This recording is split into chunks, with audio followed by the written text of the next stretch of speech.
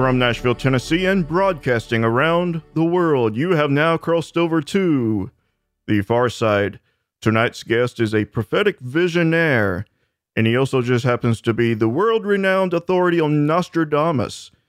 Yes, ladies and gentlemen, we are once more joined by the extraordinary John Hogue. His latest prophetic book is now available through Amazon.com, and it's called Predictions 2015-2016. You can find it by going to thefarside.tv/predictions2015. And without further ado, John, welcome back to the Far Side. It's great to be back on, Bob. It's great to have you here with us. A prophetic visionaire. That's what I think of you. Well, you know, it's an interesting thing. Today, a couple of my real long-shot predictions actually came through in the last 24 hours. Really? Concerning what kind of government that Netanyahu would form. Basically said, I'm going to be writing some articles about it at HogueProphecy.com, but back in...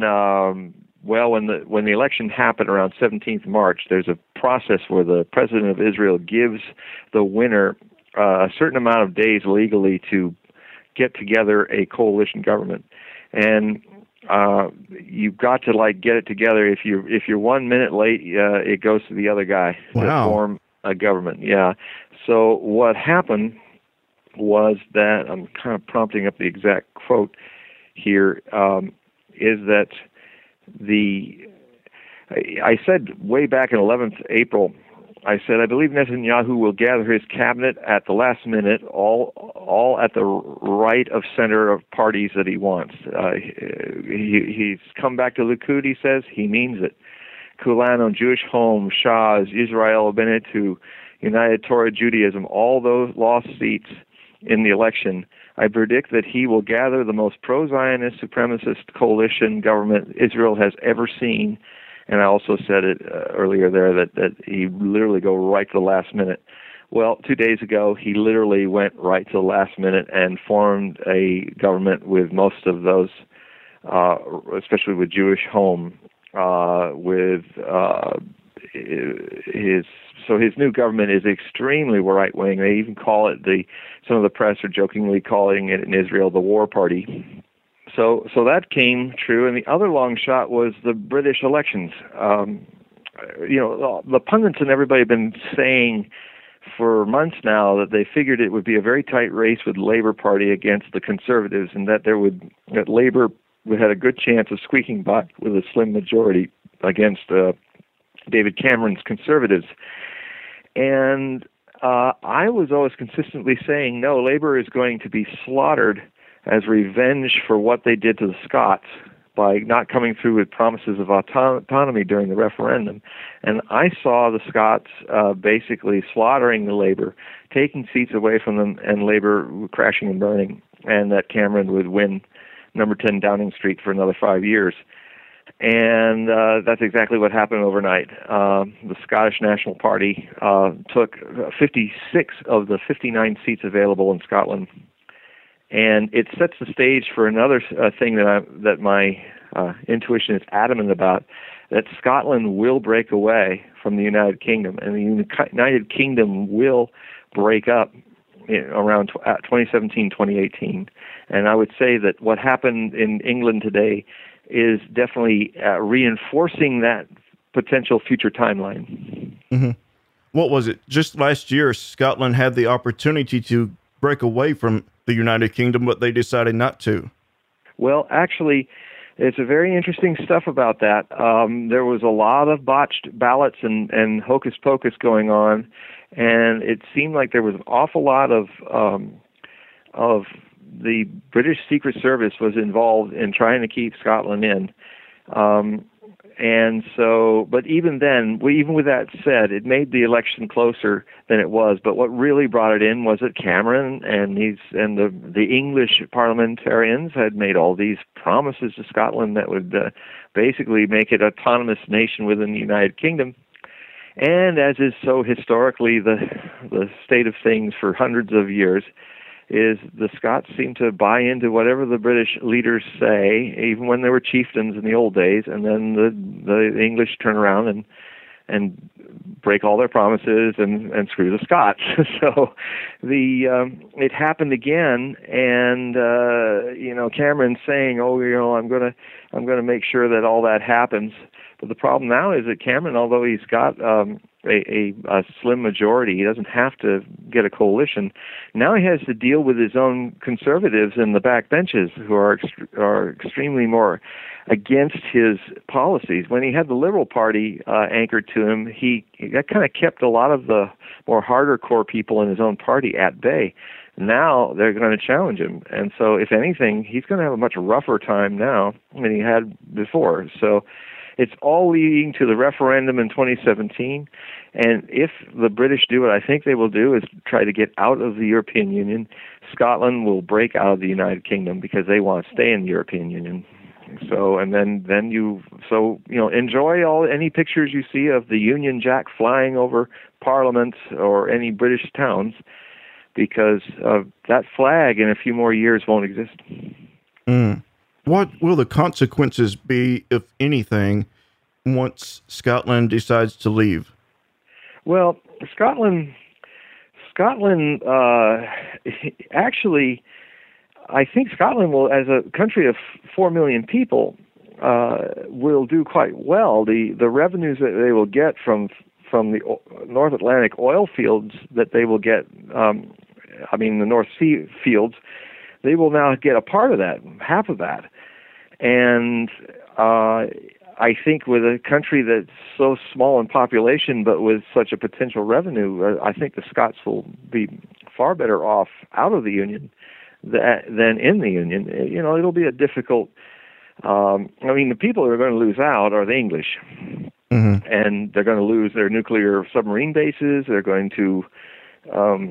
it's going to be difficult. I know there was a lot of people trying to put the scare on, actually blatant lies were proffered by Westminster about how people are going to lose their pensions. And so they used a scare tactic to frighten enough people in Scotland. But this time around, the Scots saw that they were hoodwinked. And I think, historically speaking, what happened in the referendum of 2014 was, you tricked me once, you tricked me twice, you tricked me for hundreds of years. This time, I think we're heading towards a separation and a breakup of the United Kingdom, mm-hmm. which is interesting if it happens in 2018, because it literally would have been a process that started exactly 100 years, well, actually 104 years earlier. The British Empire, when it joined into the Continental War of World War I, it didn't have to. If one reads the history of this, the British all were preferring to be neutral. The only reason why they got in is they had a treaty with Belgium, and if the German imperial armies marched through Belgium to get to France, doing their von Schieffelin swing around Paris, then that would compel the British to go in. But they could have actually not gone in.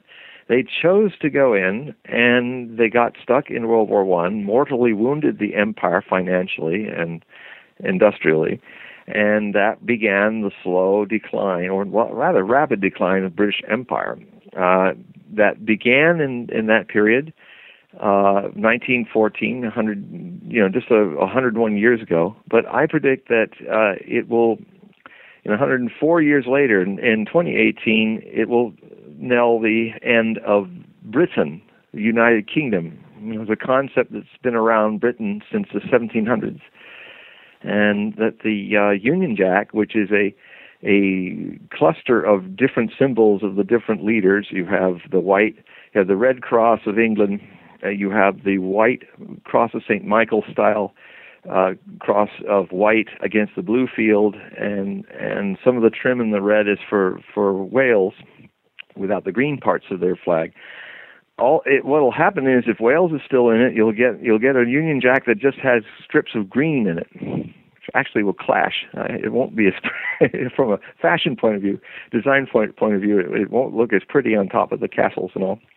Or it will go back to the white flag with the red I mean, I'm saying, in predictions for 2015, 2016, my many British readers, I'm saying, you're going to run up the white flag of surrender if you don't treat Scotland right. You're going to run up the white flag with your red cross on it as a surrender flag. Wow. Is there a possibility that by 2018 this could turn into a minor revolutionary or civil war type of event? Well, in a bigger sense, we are in a, I see, I mean, more in a, God, there's so many entry points to come into this quite good question, because we have entered a period since 2014 of revolution in the world. I mean, there's already been the information revolution, but now we're talking about social and political revolutions. They couldn't really take off since 2011 to this present month because of a sign in astrology. It's called the Uranus-Pluto square. This square, in layman's terms, made it impossible for movements were there, but they had no leadership. And they clashed with an establishment which just shut them down.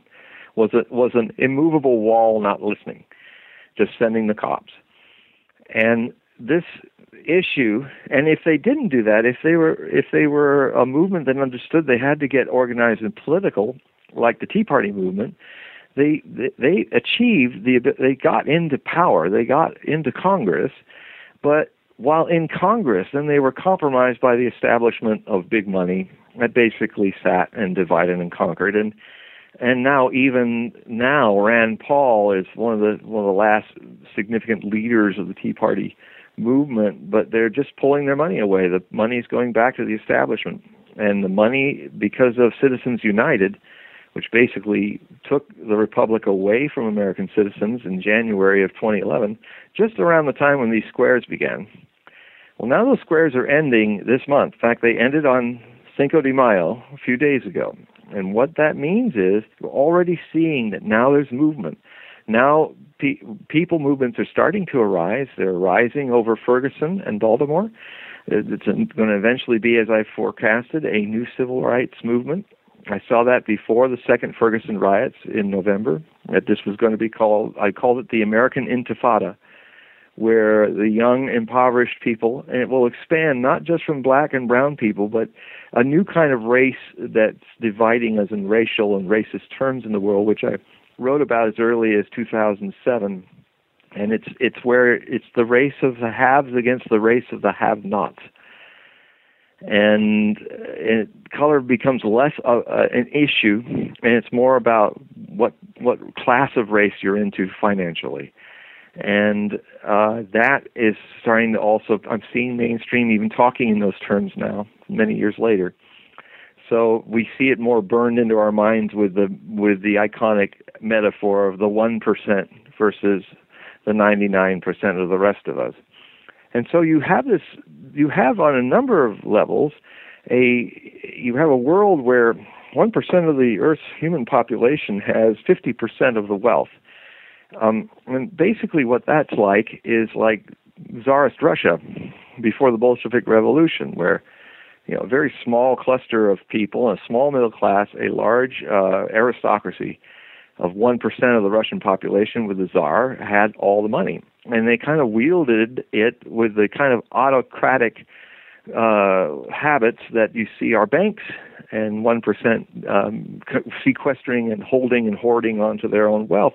The wealth is not flowing, so it's like what Jesse Ventura once said, that people have got this all upside down, that wealth is, you're only wealthy, you should be valued your wealth by what you spend, not what you sit on and do nothing with.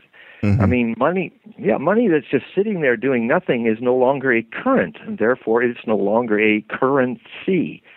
It's not flowing. And so I thought his idea was quite intriguing, and since he might actually be a presidential candidate this year, next year, it's even more intriguing to me. That yes, we have now movement. The establishment also will move more openly to stop things, but the establishment will also be perhaps more available to hear the cry and hue and cry of the people, and you're going to see popular movements rising.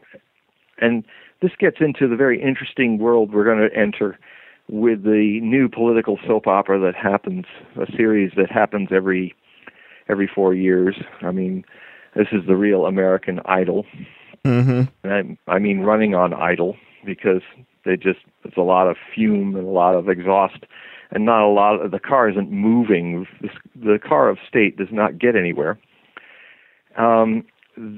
We're basically, in the book, Predictions 2015, 2016, I do this now where I do 2-year, more and more I'm doing 2-year studies, because actually a lot of things are moving more in a 24-month cycle.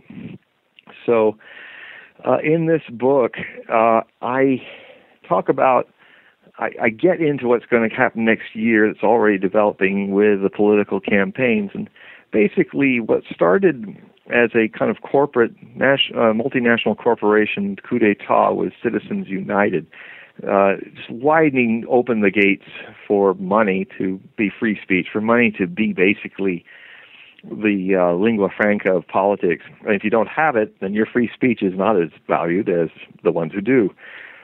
So the powers that be, and it's not in any organized way, but we basically have been given our choices. And the choices are, it's either Hillary Clinton or Jeb Bush.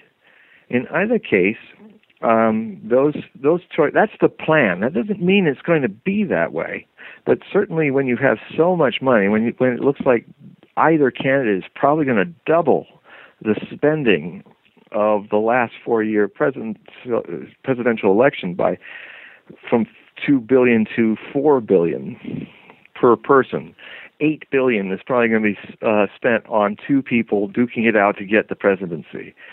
And it's, there's 2 kinds of, when I look at the corporations today, I see them as a kind of modern aristocracy. And just like the aristocracies of old, they're not monotheistic. They're not all put together and united in one lockstep together. They're often fighting for power and turf.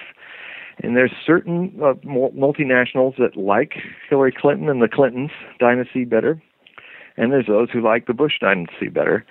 And actually, the ones that followed Obama had more money in the fight than the other people. So there seems to be, you can almost judge who's going to be president by who's got the most money. I think Hillary Clinton's people will actually make the most money to win the election. Now, here's the thing. I'm happy to announce, I don't often have good news, but I'm happy to announce that I see a momentum of people getting really pissed off about this whole situation, and you're not going to hear it on the mainstream news.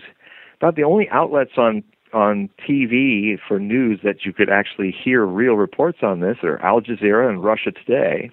Otherwise, all the other mainstream news is basically putting on a Walt Disney-fied Mickey Mouse version of everything. And you're not going to hear that there's really some major movements. And in my book, I detail and even link people to these movements. For instance, there's MoveOn.org or MoveToAmend.org, which is a popular movement that started with just a dozen people around a dinner table who in 2010, it ended up becoming a movement of 300,000 people, of activists who are moving in small elections and state elections and local elections. They've run, I think, about 100 elections. They've won all of them, and basically they're voting in favor of overturning Citizens United with a Bill of Rights amendment to the Constitution. Wow! You hardly even hear about them. The other thing that blew me away, because I didn't hear about it, it's been going on since 2007. But even when you're as involved with dealing with the information that's out there in the world, I mean, I completely overlooked this. But my own state, Washington State, with Oregon and California and New York and Oklahoma, and Oklahoma's on the verge, and then Illinois, have created a rebellion, a passive rebellion against the Electoral College.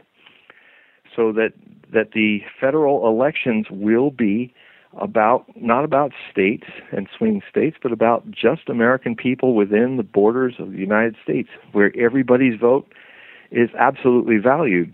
You see, most people are listening to this probably think they've voted for presidents if they vote, and I can tell you, you've never in your life voted for a president. You voted for an elector whose votes in the president.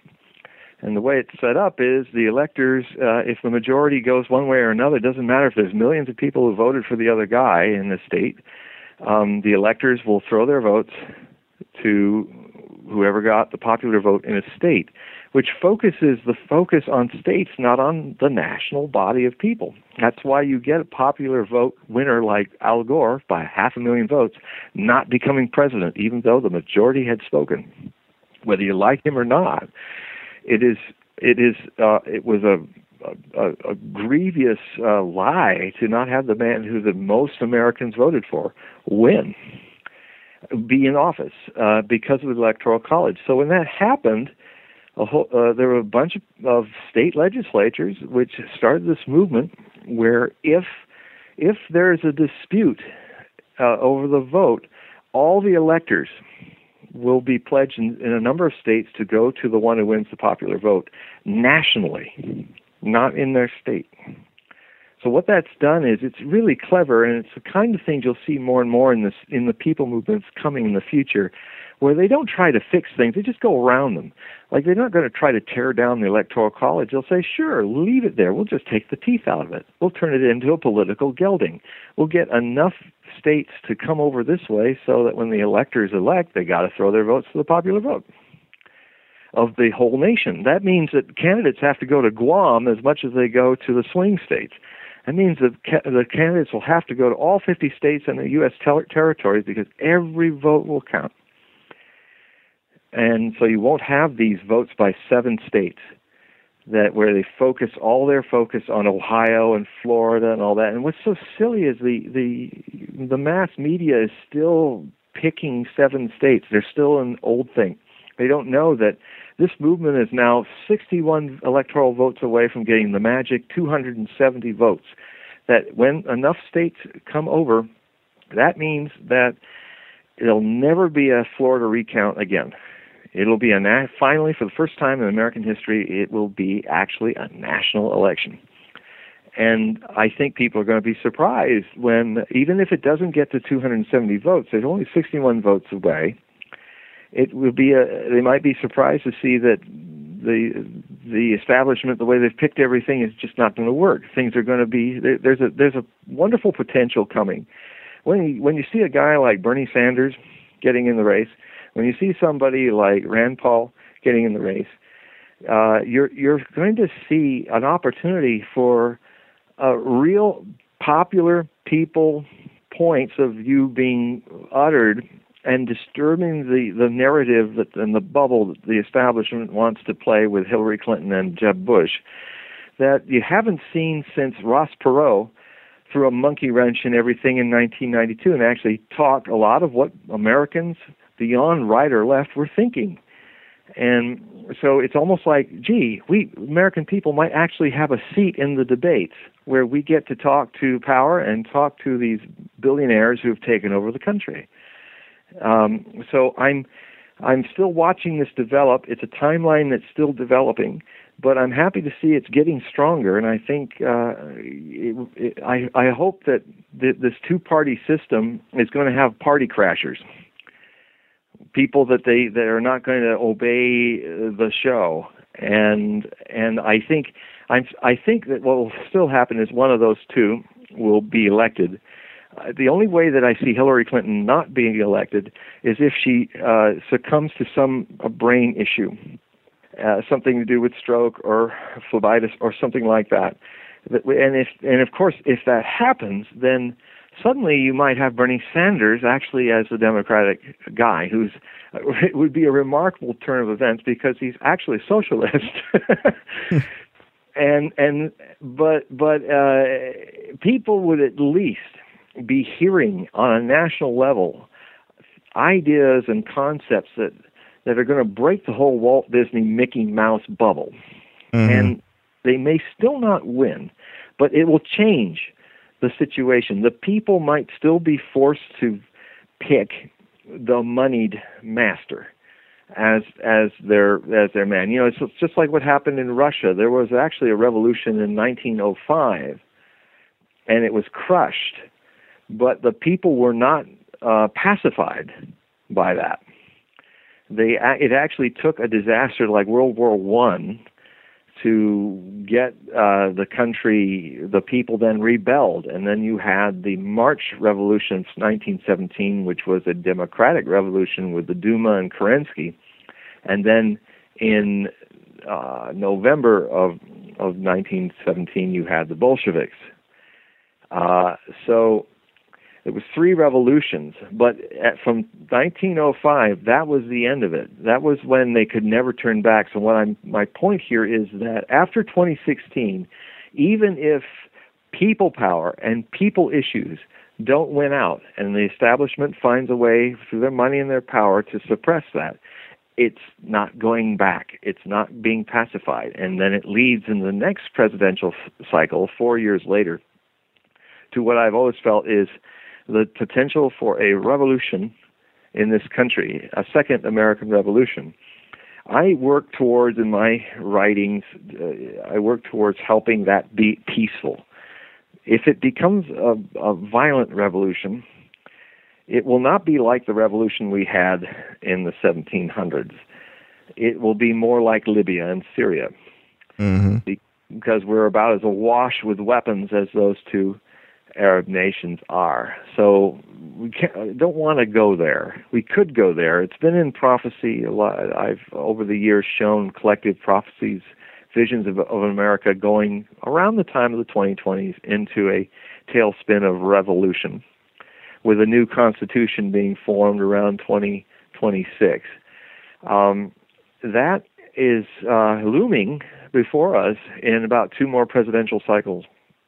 So I hope that the people, the main cause of this problem is the United States populace is not understanding that they have to take a very active part in being watchdogs over their own government. And also they're stuck in this system where their voice is not heard because it's stuck in a 2-party duopoly, a 2-party cartel. And in the book, I talk about how you're still pregnant following the lesser of 2 evils. You know, it's just like you're not any less. You know, the exact term, it was a little better hogism than that, but basically I talk about the argument of I'd rather choose this party because they're better than Democrats, or I'd rather choose the Democrats because they're better than the Republicans if they got all power. You hear this so much, and that's the rationales of slaves who are talking about the lesser of 2 evils. They've bought the slavery idea, political slavery, that you've got to choose what they give you to choose. Massa has 2 choices for you, and what Massa says, you follow. The truth is, and it's the one thing no one wants to really look at because it's so frightening because of the setup to disempower us, basically you don't choose either party. You can't, because if you choose either party, evil is evil. If it's lesser or greater, it's like it's the lesser of 2 pregnancies. You know, how can I choose to be less pregnant than the other person over here? You can't choose to be more or less pregnant. You are pregnant or you're not. This 2-party system is evil or it isn't. And, you know, when you look at what's happened to it, with the fact that money, in fact, one of the great movements that will happen out of this will be a movement to expel all money interests out of politics and have it only funded anything dealing with campaigns by the public fund.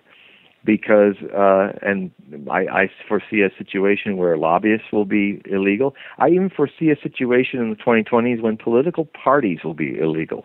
And the reason why I say that is that political parties, even the founding fathers were very concerned. John Adams and George Washington both left quotes of concern about the forging of political parties because, you know, our country was not formed with political parties in mind.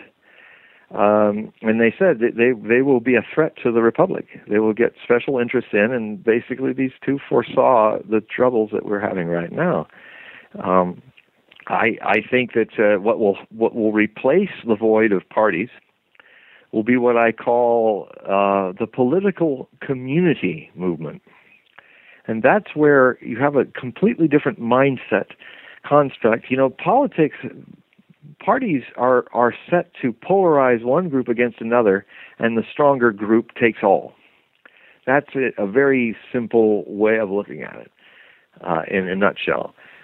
In political communities, the concept of community to function is when you're in a community, you work together with your neighbors. You may not agree with your neighbors, but you're always actually making an effort to find common ground, to at least put aside the things that can't be solved, but come together to agree on what can be done. For the greater good. Yeah, and build on that and build on the trust of that. And then, so it's about nourishing, and it's about trying to find mutual harmony, not polarization. And I see a situation through the power of social media where people can access each other and gather in community and literally become a voice of community to power. And that will be what replaces political parties. Now, the upcoming Revolutionary War that you think might happen, but you hope won't happen, could it be as simple as a social media revolutionary war, whereas through social media, the United States citizens, we combine and we can take down a corrupt government and rebuild our nation? Yes, that's succinctly what it could be.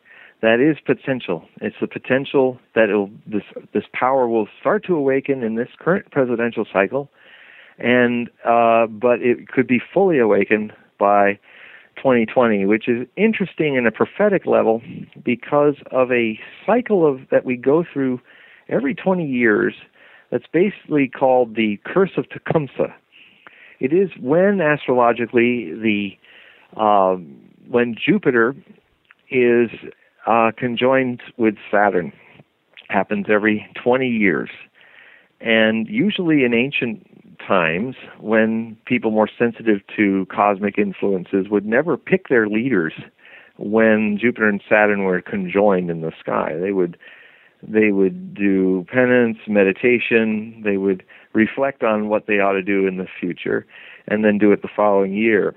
But of course, with our insensitivity to these forces, we pick our presidents on even election years. So every 20 years, when a president is elected on a year ending in 0, we have consistently, since the curse was hurled at I think it was Harrison, back in 1840, he died in office. And then 20 years later, Lincoln was elected. He got through his first term, but he was assassinated in his second. Then you go 20 years later, and you have Garfield. He is also assassinated, this time by an anarchist who died as mortally wounded and died. 20 years later, you have McKinley in 1900. He is also assassinated by another rabble-rouser of an anarchist. Then, 20 years later after that, you have Harding. Harding died of illness in office. 20 years after that, you have Franklin Delano Roosevelt do something that had not been done according to the tradition set by Washington, George Washington, that is. He saw the dire approach of war, and he felt it was better to actually go for a third term, as he knew America would be going into this war. And he felt he was the best leader to lead us through the war, and that proved to be true. So he went for a third term and won in 1940. He was reelected again in 44, but in April of 45, he died of brain aneurysm and died in office. So 20 years later, you have John Kennedy elected in 1960. He is assassinated in November 22nd, 1963. 20 years after that, you have Ronald Reagan elected in 1980. There was an assassination attempt, but he survived it, just literally by a drop of blood or two, because he was actually internally bleeding much worse than they had originally thought because of his hardiness. But he really just almost died on the operating table. Mm. Now, that was the only time that the conjunction happened in an air sign so far, which is the lightest influence. So he survived. But then it gets weirder 20 years later. Rather than pick a president who is assassinated in fact or dies in office, we picked a president, the popular vote, who was politically assassinated in the Florida recount. Al Gore was the political assassin's victim of the Electoral College, and the man who won the presidency was by popular vote was denied the presidency because of the electoral system. And so I see this as the curse taking a different course. It's now become more collectively impacting all of us. It's not the assassination of the leader, of the chief, every 20 years. It's a beginning of the undermining of our democracy, our republic, which started with what happened in that period, because it set us in the course to having now 2 8-year, 2-term presidents, both of which history will look back, I predict, as being among the most mediocre two-term presidents we've had in the period of America being a hegemon, being a superpower. And as both of them have done much to break down the influence of America in the world. And that also includes a kind of a breakdown of discourse in Congress as well. It's not just the presidents. The whole system is starting to break down, especially after 2000. So now we come up to the next Jupiter-Saturn conjunction in 2020, and I feel that it comes to a head. This curse comes to a head. It literally, the system either completely breaks down into a revolution, or it is reformed by a Jeffersonian peaceful reformation of our system by popular means, and we break the curse.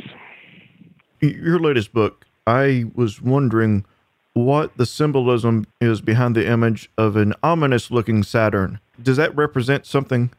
Is that representing the overall picture that you're painting for us? Well, what it represents, it's the first time in a book that I bring the reader, introduce the book in the beginning with that image, and then come back to it as something that I would call in prophecy a scrying tool. The orb of Saturn, it's like a scrying tool is like a crystal ball or a leaden mirror or something that you use to trigger the inner awakening of the prophetic gift. And the picture of Saturn, for me, was that cover was the first thing I created before I even did the principal writing of a book, which became very Gothic and Saturnian. In that this book is really about reality checks. Saturn in astrology is considered the Grim Reaper, more from our petulance at not getting what we want, not getting our dreams and illusions fulfilled. Saturn doesn't fulfill your illusions. Saturn exposes our illusions and the limits to which our lives are limited by our illusions. And so, if you look at it another way, I think Saturn is one of the most important forces in astrology language, because wherever it is in your chart, it tells you where you are limited and where you need to look more realistically in your life and your personality. And in the broader sense, when you look at Saturn in the forecasts of nations and movements, it has a very important role, especially for the United States, where it's positioned in our natal chart, that every time Saturn orbits the sun and comes back to the sign of Scorpio, where it's been for the last few years, except for the last several months, it's going to come back into Scorpio for one last 3 months in the sign, the end of June to the end of September. And so that's why what it rules is the things that really we focus on right now, and that is Saturn in Scorpio rules money, corporations, banking, insurance, like insuring what kind of a future we're going to have for ourselves and our children. It is about economic systems. It is about bringing justice to political systems. It's a call every 29 years of the orbit to recreate yourself as a nation, to reform systemic flaws that are exposed by the dark light of Gothic Saturn in astrology. And it's basically every 29 years, if you look at this cycle, you can actually see where America has had an opportunity every 29, 30 years to redefine itself. And it's been one of our great powers as a nation that we can, when we're kind of stuck in a rut after 29, 30 years, we just reinvent ourselves. And the times when to give you an example of a positive outcome, the Civil War ended, and with the Saturn return at that time, we had to reinvent ourselves after that terrible Civil War. And we decided to look west, and expand ourselves and become, within the next 29 years, a full-fledged major nation influencing the world, even a world power, by the next Saturn return, where we had power and influence and economic influence on the world. For better or worse, but still, this came as a positive construction. Now, 29 years later, we entered the early part of the 1920s after World War I, and it seemed like we didn't have this debate. We didn't change ourselves.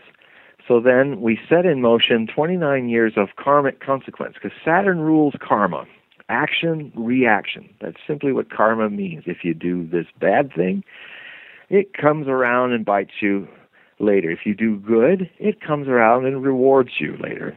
And so the country kind of going off on a big party of the Roaring '20s and not really taking stock of where they wanted to go next created a situation, a libertine kind of situation, which led to the stock market crash, the Great Depression, and World War II. Mm-hmm. And it was suddenly we had a hard road to fight our way through and come out of. If you don't learn the karmic lessons, they sit on your head and dance and yell cock-a-doodle-doo.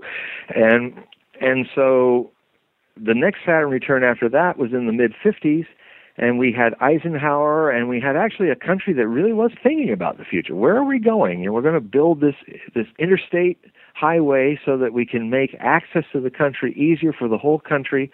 That will help business. That will help us defend the country. It's a very structural kind of Saturnian thing to do.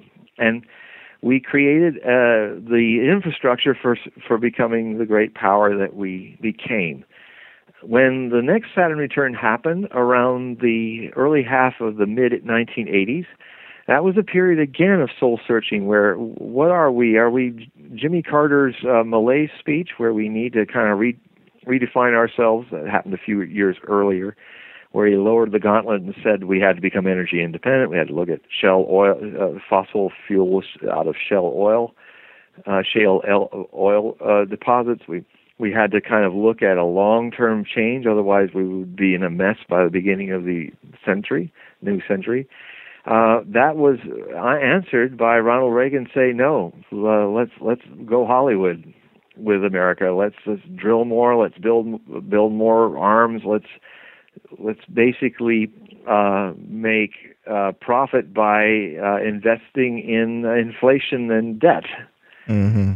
And so that then is created in the last 29 years what we have now, which is a systemically flawed system, a fiat economy reaching the end of its tether. We have literally now the whole world is waiting for what's needed is a new system, because the old fiat system is about to collapse.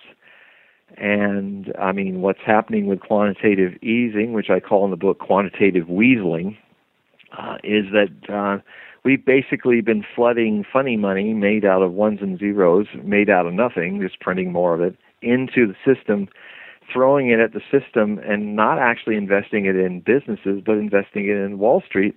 And that's why you've got 19,000 points in Wall Street. It's inflated way beyond value. And it's not going into the real economy.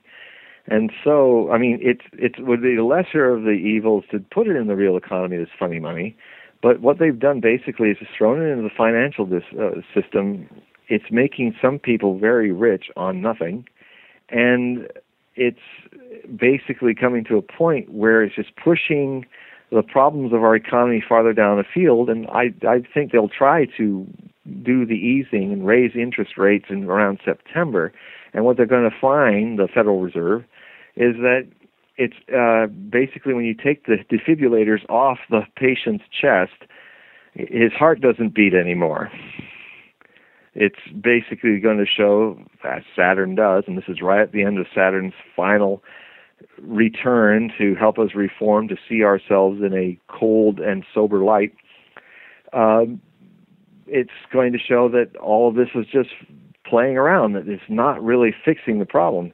But the thing is, it's another example, just like with the politics, Bob, it's another example of what is going to happen in other major centralized systems, which the book explores.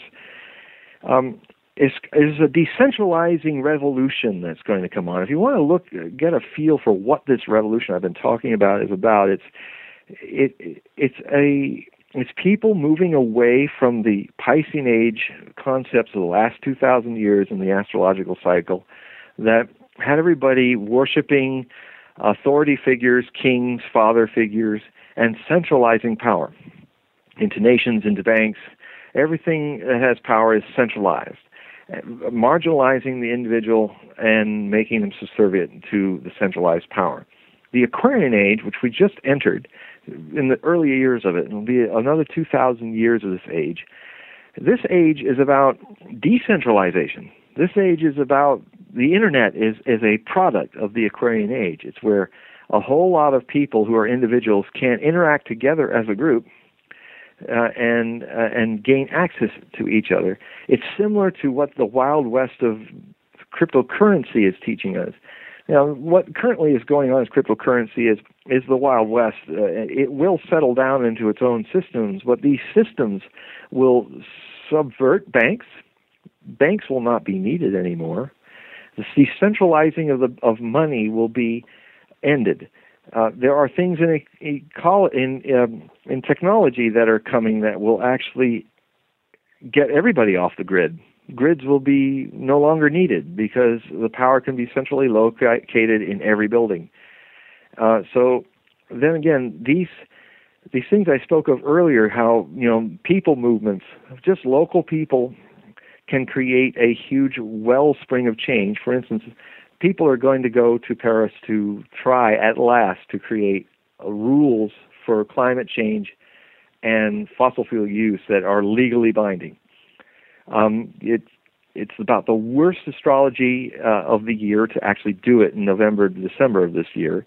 So I imagine not much is going to be achieved.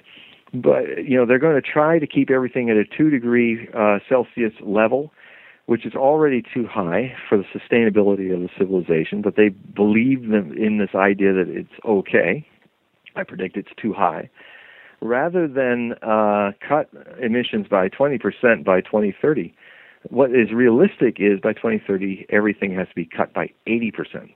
Rather than bring our emissions back to the year 2005, I don't know why people in this group in the government think that's such a nice year. That's the year of Hurricane Katrina and all the hurricanes that ravaged the Gulf states in one of the most violent hurricane seasons of globally charged climate that we ever saw. They should not be talking about 2005. They need to be talking about 1955. That they need to get the emission levels back to that by 2030. Now, people used to throw up their hands and say, well, the powers that be, they're just not getting it together and just sit around and do nothing. But what's happening in this current time is where people look at that and say, you know what, I see these bozos are not going to do anything, so our town will just do it. Our town of 1,000 people will just get our emissions under control and will by 2030 get ourselves off the carbon footprint by 80%, shrink it by 80%. And so it's a new power that people are only just starting to understand, is that they have within their locality of community, they have the power to do a lot of these things and just ignore the government. And they're doing nothing. People are having to do it themselves. Mm-hmm. And so there will be an attempt, of course. That's what's so dangerous about these.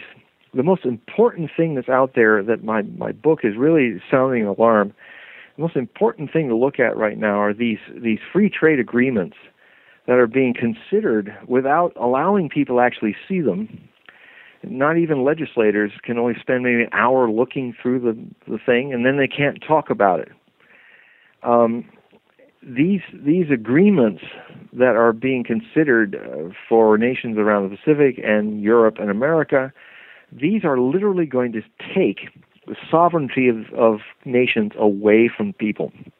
They will make this, not just what's going on with Citizens United, look like a local problem, but it'll go international.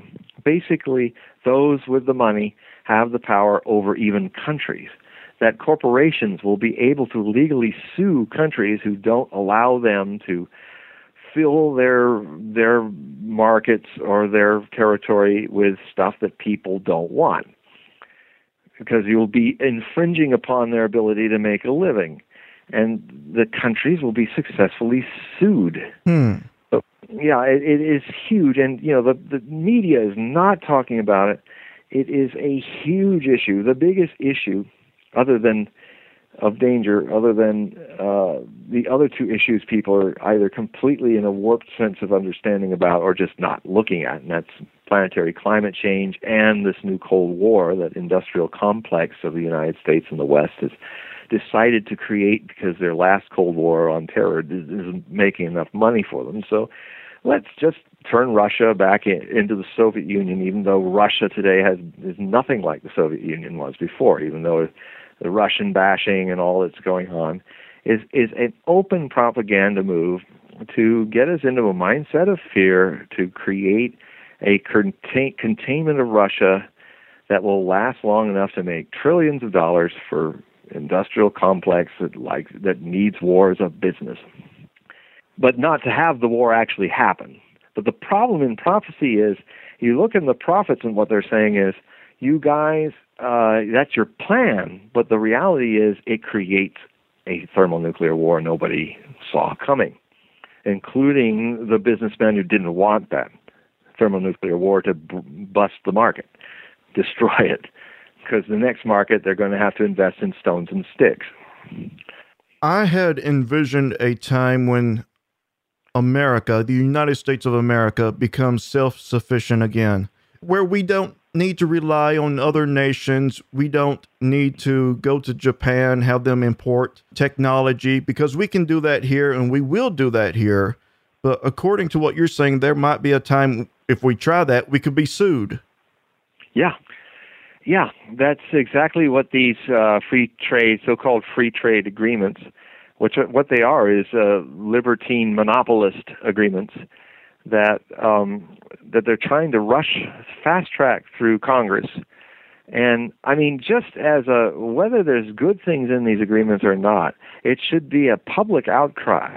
And I mean, anybody listening to this should make an outcry to your legislators that say, the American people want to know what you're voting for.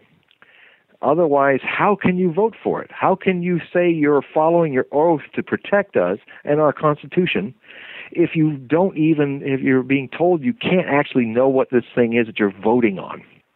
I mean, pull the head out of where the sun doesn't shine, Washington. But it's really, part of this has always been, Jefferson used to say that the government, the people should not fear their government. The government should fear its people and their awareness and their watchdogging around. The power, people we put into power should always be looking over their shoulder at the people who are saying, look, do our business, not yours. And it takes a very active political action from the citizens. And this country has been lulled, taken for granted its freedoms, and lulled itself as a nation into, and even been helped to lull itself into a nation that, I mean, it's shocking to find out that we have not, for a generation or two, really made a point of having every citizen in high school go through civics class. I mean, people are not being taught the fundamentals of their rights. And if you don't know your rights, you won't know when they're being taken away from you. And that's what they want. Yeah, it's interesting. It was the outgoing education head of education in Reagan's cabinet wrote Time magazine in 1988, where he voiced an almost prophetic concern that education was being dismantled at such a rate that we were creating a nation of functionally illiterate, politically illiterate people. I mean, you almost see it in the people that are even in Congress, that some of these people were born around then, and now they're actually our leaders, and they don't seem to know. It's like when you hear a bunch of senators get together and petition that Russia should get out of Ukraine, and basically the petition, they don't know that Ukraine isn't a part of NATO, and that NATO cannot go to war defending a non-NATO member. It's against the law of the North Atlantic Treaty. And these men and women don't even know that. That's because I would say goes all the way back to them probably not having a serious civics class when they were forming their minds as high school kids. And so, I mean, you also have it even with Barack Obama. How can he, a constitutional lawyer, think that he has the power to sign a list and that goes with drones and wipes people off the face of the earth? I mean, no president has the power to kill people just because he's president. I mean, again, it's like, what kind of a professor of constitutional law was he? Probably another person, another product of a dumbed down educational system, which over generations has made us malleable sheep. I mean, everybody listening to this should go online and read the U.S. Constitution. It is your Bill of Rights. Attached to it, that any citizen cannot be a citizen unless they know their rights, because they're being, if you don't, you're going to find soon that they've been taken away from you. Exactly. I think it was, a year or two ago, where they were trying to pass a bill to use drones, militarized drones in the United States to target American citizens for one reason or another. Yeah, it's true. They were talking about that, and frankly, the only press and people that I saw that were really alarming, sounding the alarm of this, investigative reporters, were people working for Al Jazeera and Russia Today. I did not see the perspective proportionate to the danger much talked about on CNN or Fox or other channels. There are times when I look at the network's news and they're literally just reading the State Department copy. Mm-hmm. I mean, I used to have a lot of respect for Christiane Amanpour back in the early 80s when she was a foreign correspondent for SBS TV in Australia and CNN. But unfortunately, it does seem like all she does is if she needs copy, she just apes what the State Department is saying. And a lot of people do that now. They're not doing their job. Journalism has gotten incredibly lazy in our country. And it's, Brian Williams. How could Brian Williams sit in the chair that, Chetley and Brinkley and other great anchormen sit, and then get away with telling all these lies, all of stretching the truth? He should have been fired 20 years ago. Mm-hmm.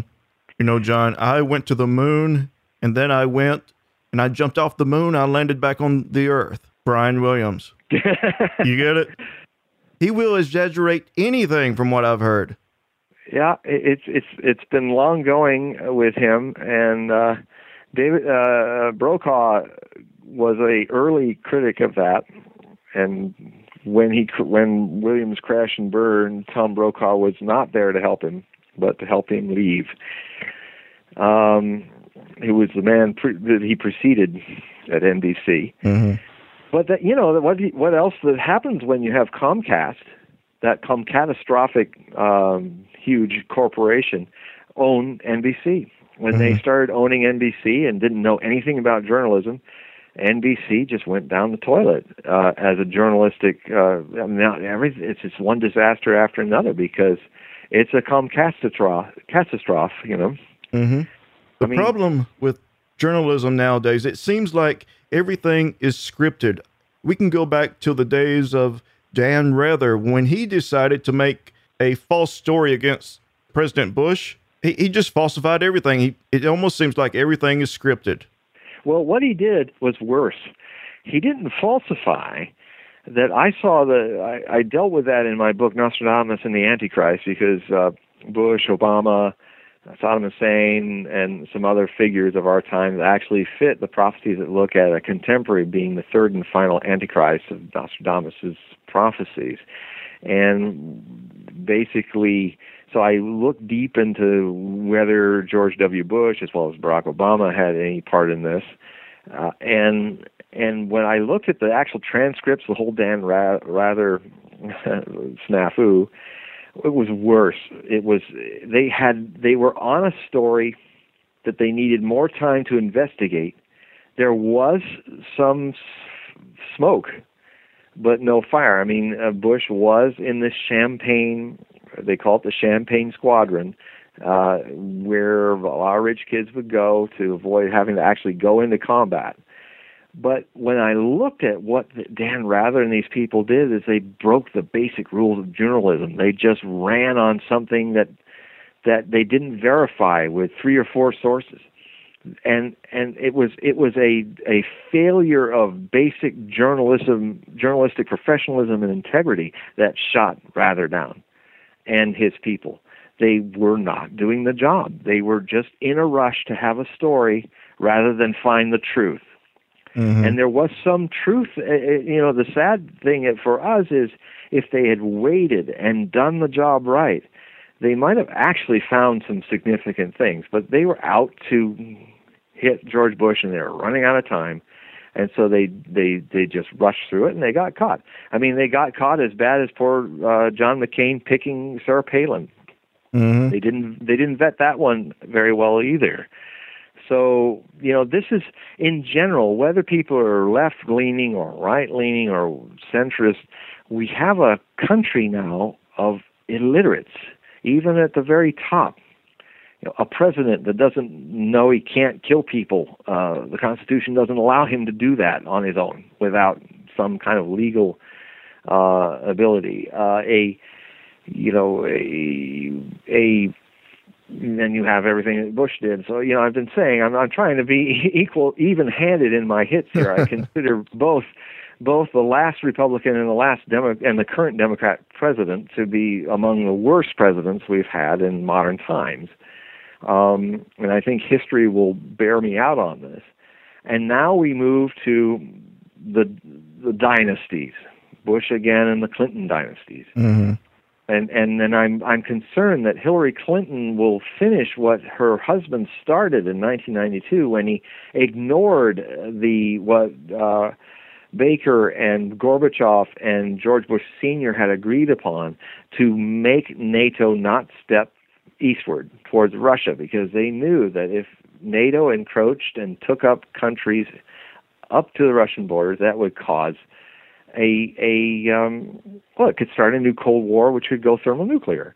And the Clintons, when Clinton got in power, he just ignored all that and started the process of encroachment on Russia. Russia has responded. It's not just geopolitical for them. They are the survivors of two Western invasions in the 20th century. The first killed 8 million people. The second killed 27 million people.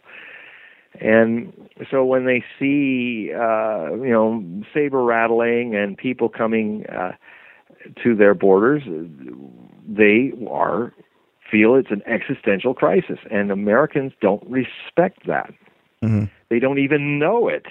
There's a lot of people when they say, a lot of kids now about, today and tomorrow we're celebrating the 70th anniversary of victory in Europe. And there are a lot of Americans today that if you told them, they don't even know that the Russians were even in the war, let alone the fact that on the Eastern Front, half the 60 million people who died in World War II, half of them died on the Russian front. Mm-hmm. So so that, in a lot of ways, we were a sideshow to the big fight, the Armageddon in the steppes, which was the Eastern Front. And look what we're doing now. Except for Angela Merkel of Germany, no other major leader is going tomorrow to be sitting at the celebrations in Russia for the end of the war.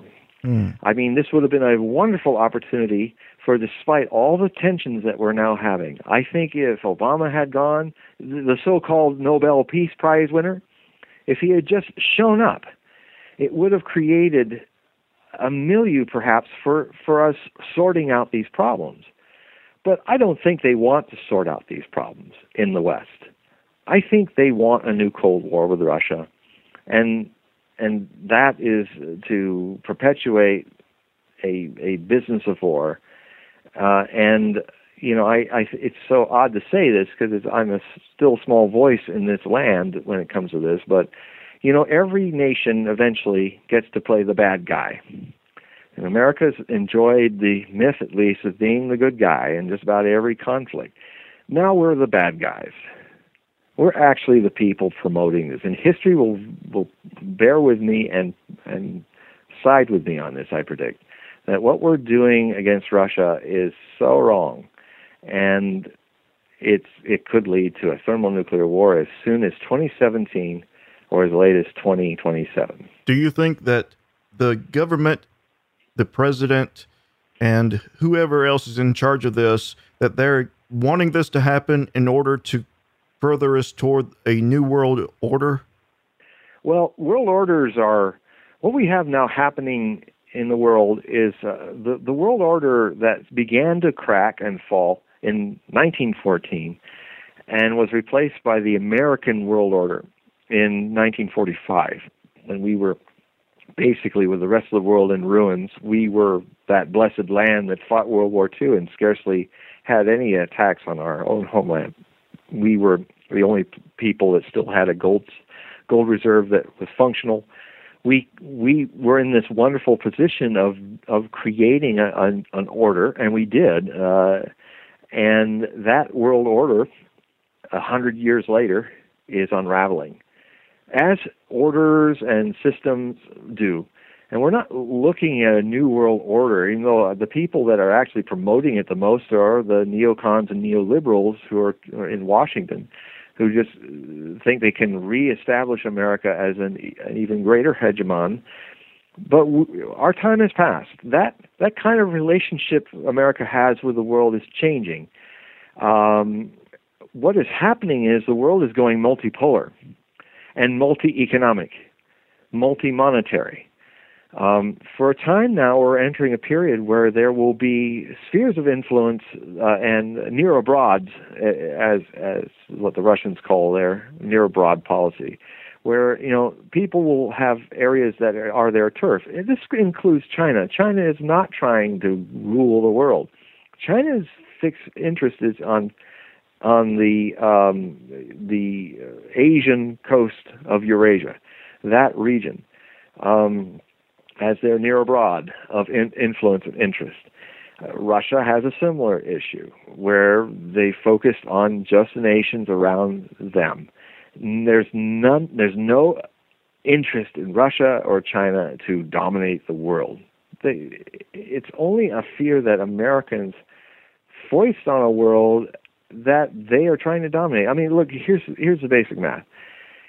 If who's got an interest in dominating the world? A country with 1,000 bases in every time zone on the planet, or a country with 10, most of them close to their borders, with only about 3 far-flung fueling stations for ships in a couple places in the world? That's Russia. 1,000 bases, 2 that are truly outside of their sphere of their borders. Mm-hmm. One in Tarsus, Syria, and the other in Cam Ranh Bay in Vietnam. Who's the one who's really running the show as a hegemon? You know, it's just simple math. The Russians don't have the capacity. The Chinese are similar. They have 10 bases, but again, they're not like in next door in Cuba or something like that. They are just around the region of the Western Pacific Rim, the Asian part. Mm-hmm. This is not in evidence a nation that's trying to rule the world. But you would think, with the lack of thinking, the lazy tying the dots that happens in the news, that China is trying to take over America. What's happening is that because of America pushing economically on China, and even more so on Russia, it is actually it's precipitating the drop of the U.S. dollar's value. Of course, the dollar is strong right now, and that is actually hurting our economy more than helping it in this currency war where everybody's fighting to get to the bottom of value so that their products will be cheaper on the market. And there's no oversight in this, and this is also one of the factors that might bring us into a greater depression of the old system, that is, in next year. Although we see a few rumblings in September and August of this coming, so some rumbles of thunder warning that things are about to happen. Hopefully they will be heeded in a positive manner, and we get serious about reforming economics. Yes. So actually, you know, what does Russia do when America and Europe sanctions it? It pivots to Asia and signs a 30-year historic deal, $400 billion, where Russian, Siberian gas, natural gas, and oil is going to all flow into China. We basically, by not talking to the Russians, push the Russians into a Eurasian power shift. And eventually what's going to happen from that is the yuan is going to end up being a reserve currency. And the dollar, China already does 20% of all of its business in yuan, not in U.S. dollars. And this is foreign business. When China does 60 or 70% of its business in yuan or ruble, that's when the U.S. dollar will weaken. You know, there was some idiot pundit that said the U.S. will always have a strong dollar as long as we have a huge military. I'm thinking, tell that to the British when their empire was going down. And the reason why the British Empire fell was not because of 2 world wars, but because it couldn't afford itself. The pound sterling was losing value. It couldn't sustain its empire and its huge navy to keep that empire. Our navy is even larger. When the value of the U.S. dollar declines, it's not going to be $1 trillion a year that we put into our military-industrial security complex. It will look like that, but it's actually $2 trillion in value. It's inflated. And when that starts happening, I call it the money bomb. You know, hopefully there won't be an atom bomb, but definitely if we keep pushing Russia and the others into this corner, they're going to light the money bomb, which is basically they're already starting to do it. They're turning away from U.S. dollar in petrodollars as a reserve currency, and people are starting to deal in their own currencies now. And with time, in another few years, that will significantly weaken the U.S. dollar. And that is the same source of the fall of the British Empire, and it's the same source of the fall of the Pax Americana, the American Empire.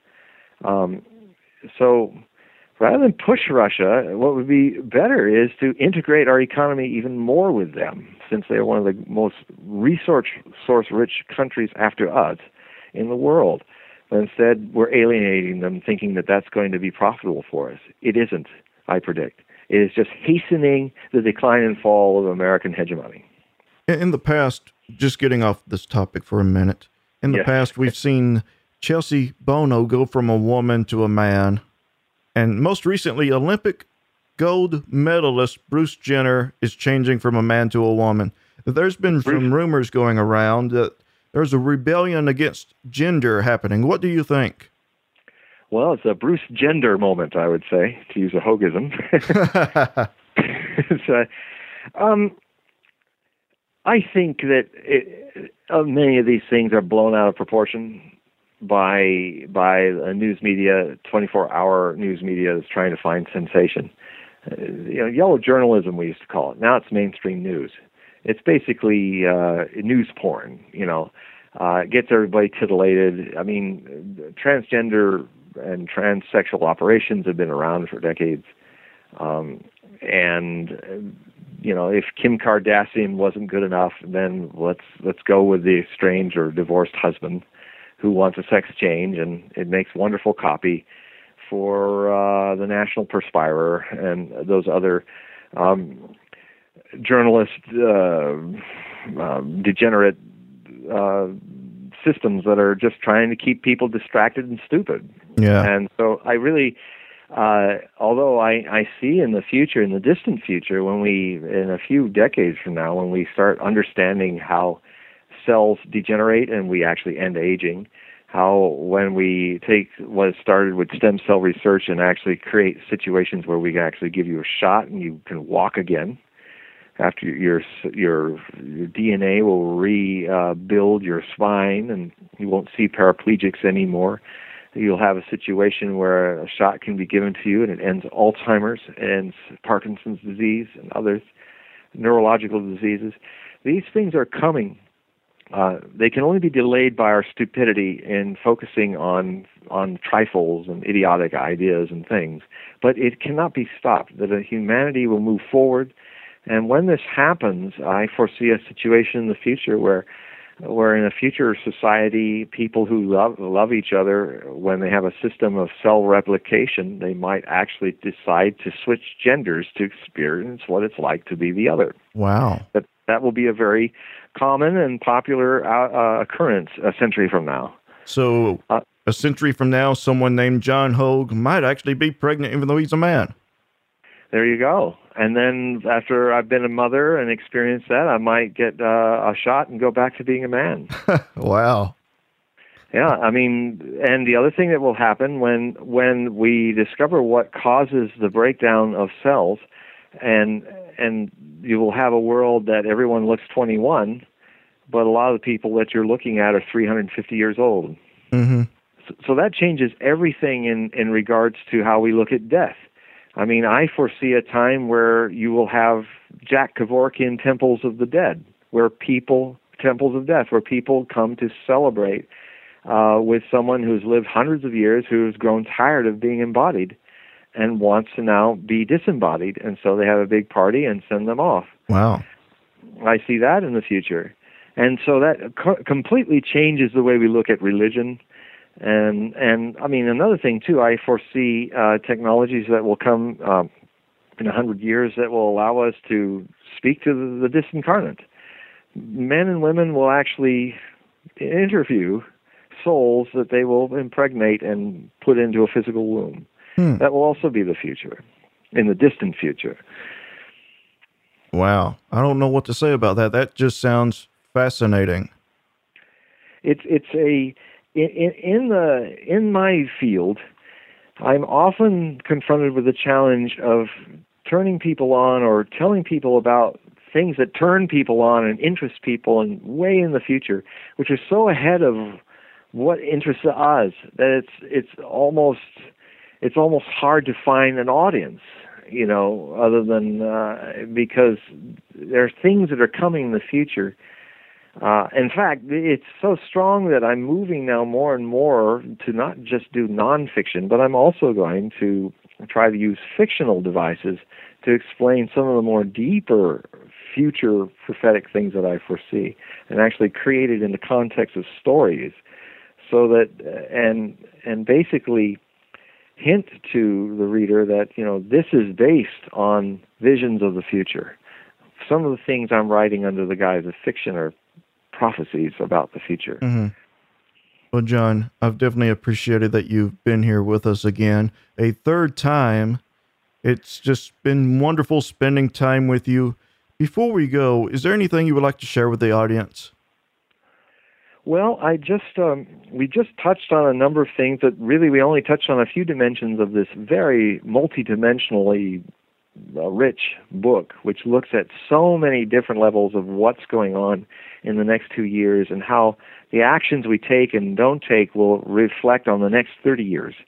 So even though it's about 2015 and 2016, this predictions book, which is available as an ebook at Amazon, it's also available for Kobo and Nook readers, Barnes & Noble. And in a month, it'll also be in print for those who like printed books. And I just would invite you all to go to the Amazon page that's linked at Farside and look at and just peruse the free sample of the book and see if it resonates with you to take an epic journey into tomorrow. Mm-hmm. You know, John, the first time you were here, you did a song for us. Do you feel like trying anything tonight? Well, let's see. I'm thinking of a song. Well, here, I'll just do a little of a song. I did a lot of talking, so I don't know how it's going to sound. Your voice has got to be rough. Here we go. Yeah. If I loved you time and again, I would like to say all I want you to know. If I loved you, words wouldn't come in an easy way. Round in circles I'd go, longing to tell you, but afraid and shy. I let my golden chances pass me by. Soon you'd leave me, off you would go in the mist of day, never, never to know how I love you. If I love you. That was beautiful, my friend. I didn't crack. No, you didn't. That was perfect. And I'll tell you, I've told you this before, but ever since people heard you the first time, they have asked me if you have CDs out. If you don't, when are you going to get CDs out? Because they want to buy your music. They love your voice. Well, eventually it'll happen. The more people, the way you can all help me is buy my books, because it takes money. Mm-hmm. So everybody that really wants that to happen, check out all my books and buy as many as you feel to get, and you are actually aiding that happen, because I hear what you're saying, and I'm going to try to do that. Well, thank you again, my friend, for being here. And I do consider you a friend. We've talked 3 times, but you've become like a friend to me. I feel the same way. Well, you have a good night. And everybody else, this is John Hogue with us, and we both bid you all a kind farewell. Good night.